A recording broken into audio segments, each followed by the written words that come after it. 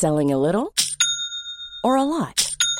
Shopify helps you do your thing however you cha-ching. Shopify is the global commerce platform that helps you sell at every stage of your business. From the launch your online shop stage to the first real-life store stage, all the way to the did we just hit a million orders stage. Shopify is there to help you grow. Shopify helps you turn browsers into buyers with the internet's best converting checkout. 36% better on average compared to other leading commerce platforms. Because businesses that grow, grow with Shopify. Get a $1 per month trial period at shopify.com/work. Shopify.com/work. Hiring for your small business? If you're not looking for professionals on LinkedIn, you're looking in the wrong place. That's like looking for your car keys in a fish tank.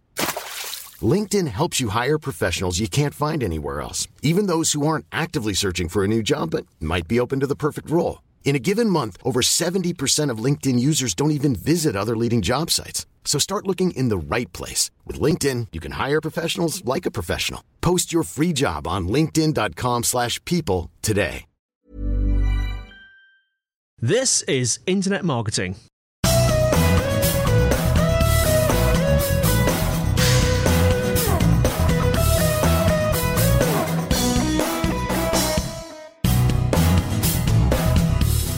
Hello everyone and welcome to another episode of Internet Marketing, brought to you by Site Visibility at sitevisibility.com. And in today's show, Kelvin talks to Stephen Kerrin, Managing Director of Webgains UK. All coming up in Internet Marketing.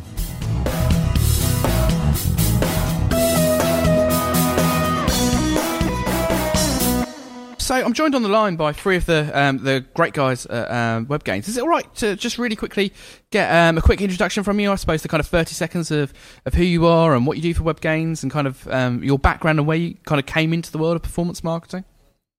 Good morning, Kelvin. Nice to speak to you. Stephen Kerrin here. I'm the UK MD. I've been at Webgains for 2 years. I was at Trade Doubler for some years before that, and eSpotting before that, so some of you may have heard of some of those companies. I've worked in digital since about the mid-90s in search and display and for an agency, and now I consider myself fully a performance marketing and network person. Hi, Kelvin. I'm Sarah. I'm the communications manager here at Webgains. I've been here for 3 years now. And I take charge of all our outbound communications, predominantly to our publishers and advertisers. Fantastic. And I mean, in terms of, I've spoken recently to Chris Johnson from Performance In, who used to be known as Affiliates for You. There's kind of been this real change, I suppose, over the last 12 to 18 months of people perhaps from an affiliate marketing background kind of rebranding or renaming themselves to kind of performance marketing. Is that kind of just a reflection of the market maturing, or is it indeed the services that people who were perhaps traditionally affiliates are expanding into different areas? I think to answer the broadening of the demographics of those who are involved in what used to be recognised as affiliate marketing, which I think is why it's kind of evolved into reflect that change, and essentially the practices now that are incorporated under that umbrella. You've got more and more paid search and remarketing activity. Modern company, I think it's important that we move forward, and I'm sure Stephen will agree with me on this, that as a company we no longer just identify ourselves as an affiliate network, but we're more widely a performance network, and we are broadening our skills. I don't know what Stephen has said. I don't know how Stephen is. No, that's fine. I think we've described it well. I mean, the difference. Our SME offering, a lot of clients come to us and they are very keen on us being a CPA network, and for them to buy on a CPA, very much that what was traditionally affiliate, although the definition of affiliate's a bit murky. In terms of, you talked there about that kind of the difference between kind of what SMEs are looking for in performance marketing and what kind of, I suppose, blue chip organisations are looking for in performance marketing. Is there kind of quite a distinct difference in terms of their approaches and where they're at in terms of different scales of organisation? Well, yes is the answer, but it also varies from market to market, and it also varies from advertiser to advertiser. I mean, we have some, the big pitch documents that arrive now are increasingly referring to spending in more intelligent ways and not just on a CPA. and that does very much depend. I mean, big car advertisers, for example, that are interested in CPL mixes and hybrids and fractional attribution, and us looking at their display spend. But some others who are equally big spenders are still only interested in acquisition through CPA. So there's a mix of answers to that, really, and it's a case by case. But I think the rebranding from A4U to Performance In reflects that the networks in particular are more willing to embrace this more intelligent spending, particularly in the middle of a recession and as technology develops, more intelligent spending. So it does vary, but we're gearing ourselves up to be able to respond accordingly. And how does that kind of fit into the general trend of kind of I can never pronounce it, programmatic buying, and the kind of the world of display, where they're kind of real-time bidding and the almost kind of being like the financial stock exchanges now, the way that display advertising on a cost per impression model is kind of getting very sophisticated there as well. Is there kind of an increasing integration between the two? Very much so, yes. I mean, we, our top publishers are obviously getting traffic in that way, and they need us to respond properly with what we offer and the deals that we're able to get from our advertisers. The advertisers are looking for incremental sales, so they're looking for, proper intelligent buying through, the big networks so that they can get incremental sales. I mean, we simply cannot rely on the 3 million members from Quidco, for example, supplying enough traffic for us anymore. So we, us as a network and what we do independently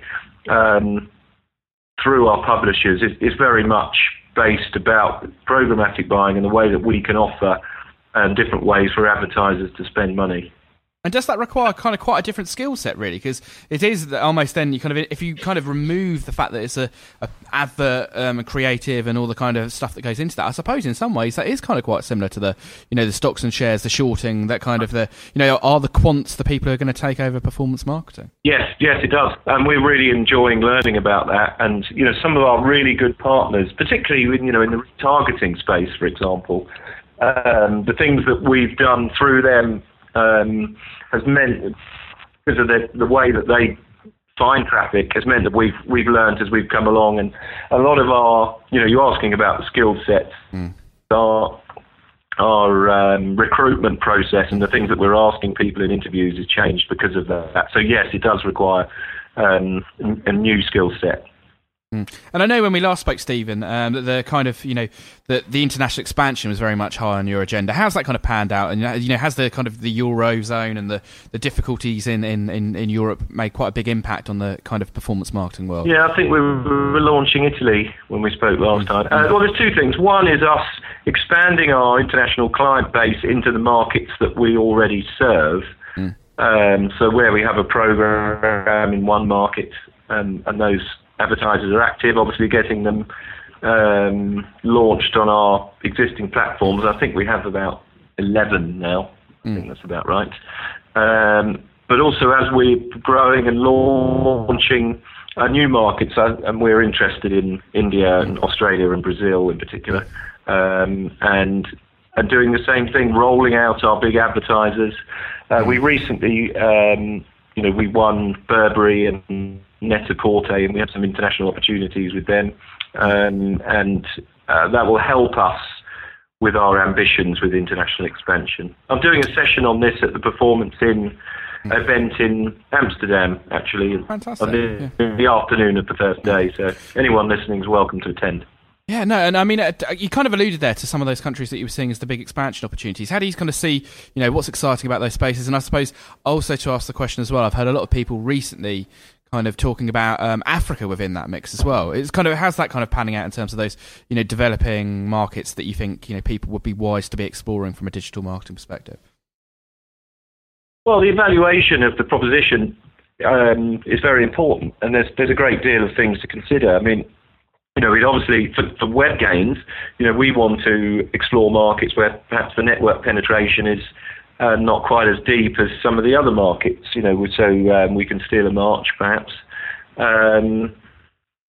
depends on consumer behaviour. It depends on our advertisers and whether they're active in different markets. It depends on the economic climate of these potential markets. So there's probably 4 or 5 big factors.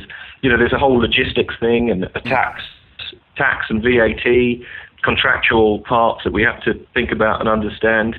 There's a language. There's the business about whether we would want account managers on the ground or we can run it remotely. So there's probably 8 or 10 variables that we look at when we investigate entering a new market.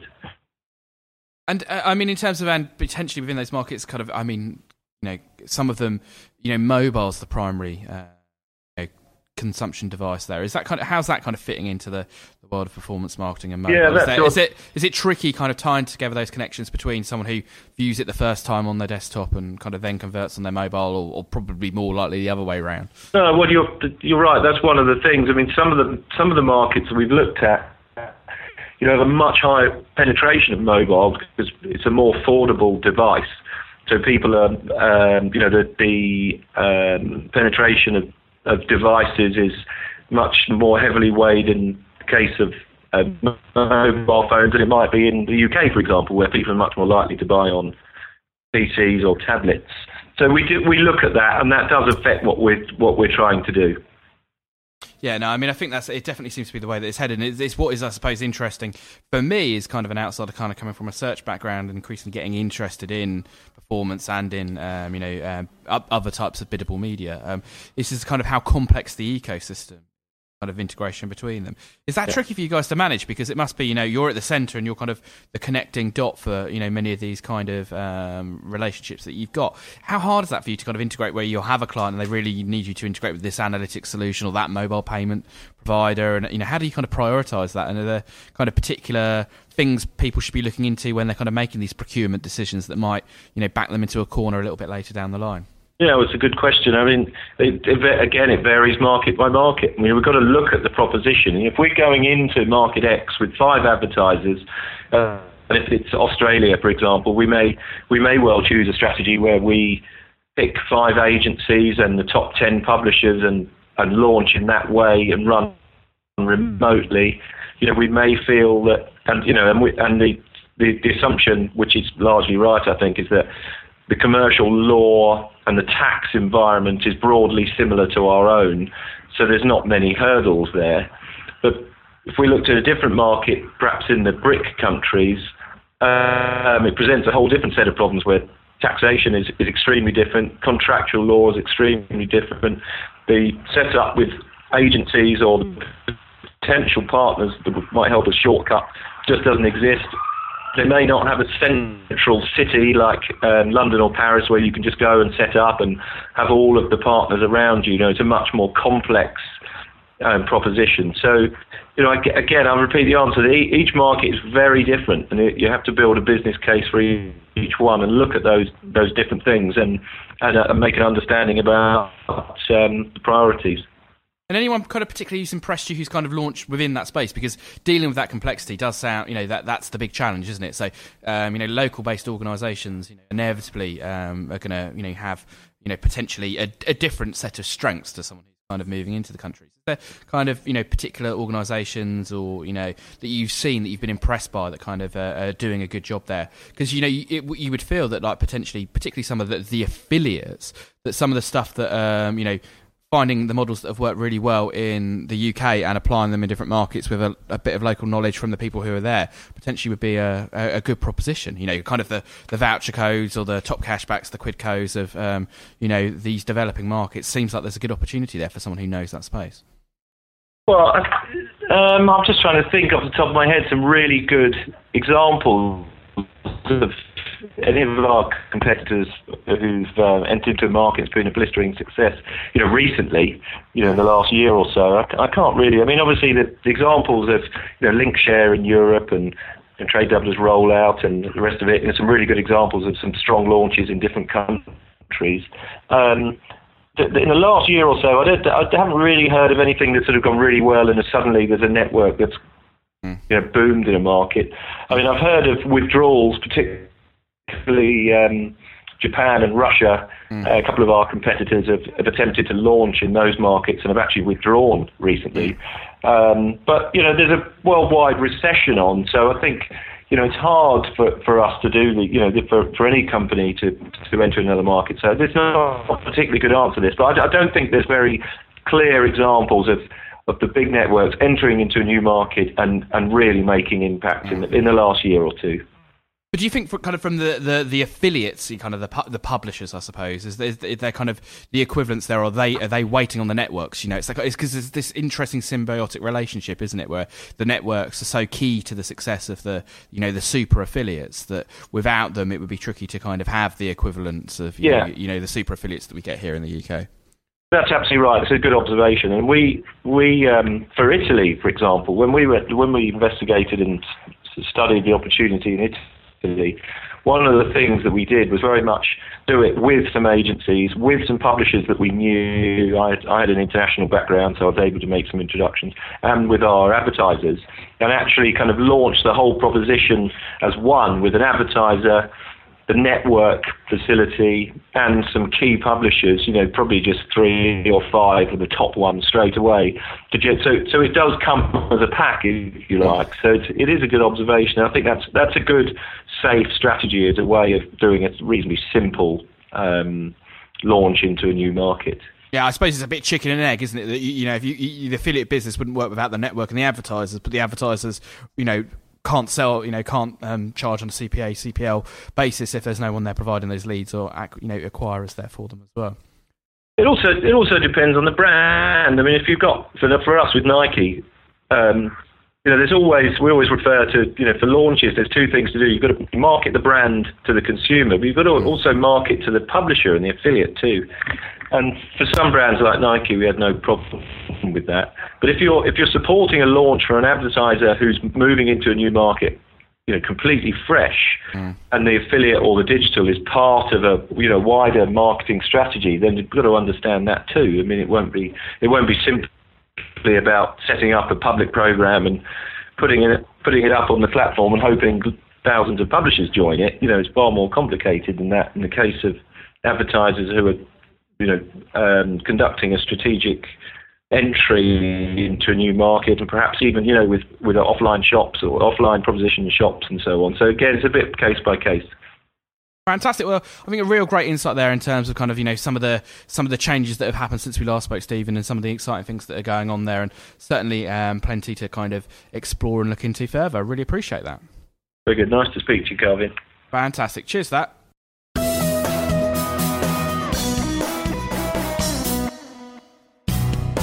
Well, that's it for today. Thank you so much for listening. You can find us on the internet at www.internetmarketingpodcast.org, where you'll find show notes, links, and instructions on how to subscribe. We would absolutely love to get feedback, comments, and questions from you. If you want to send an email, send it to kelvin.newman@sitevisibility.com. Also, feel free to comment on the website, and if you'd like to use our voice line number, if you're outside of the UK, it's +44 1273 256 150.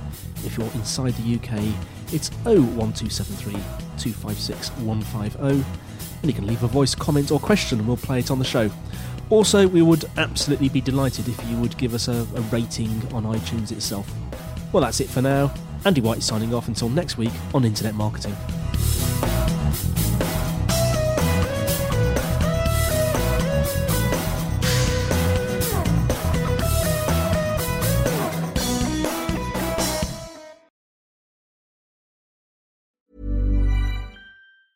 Hey, it's Danny Pellegrino from Everything Iconic.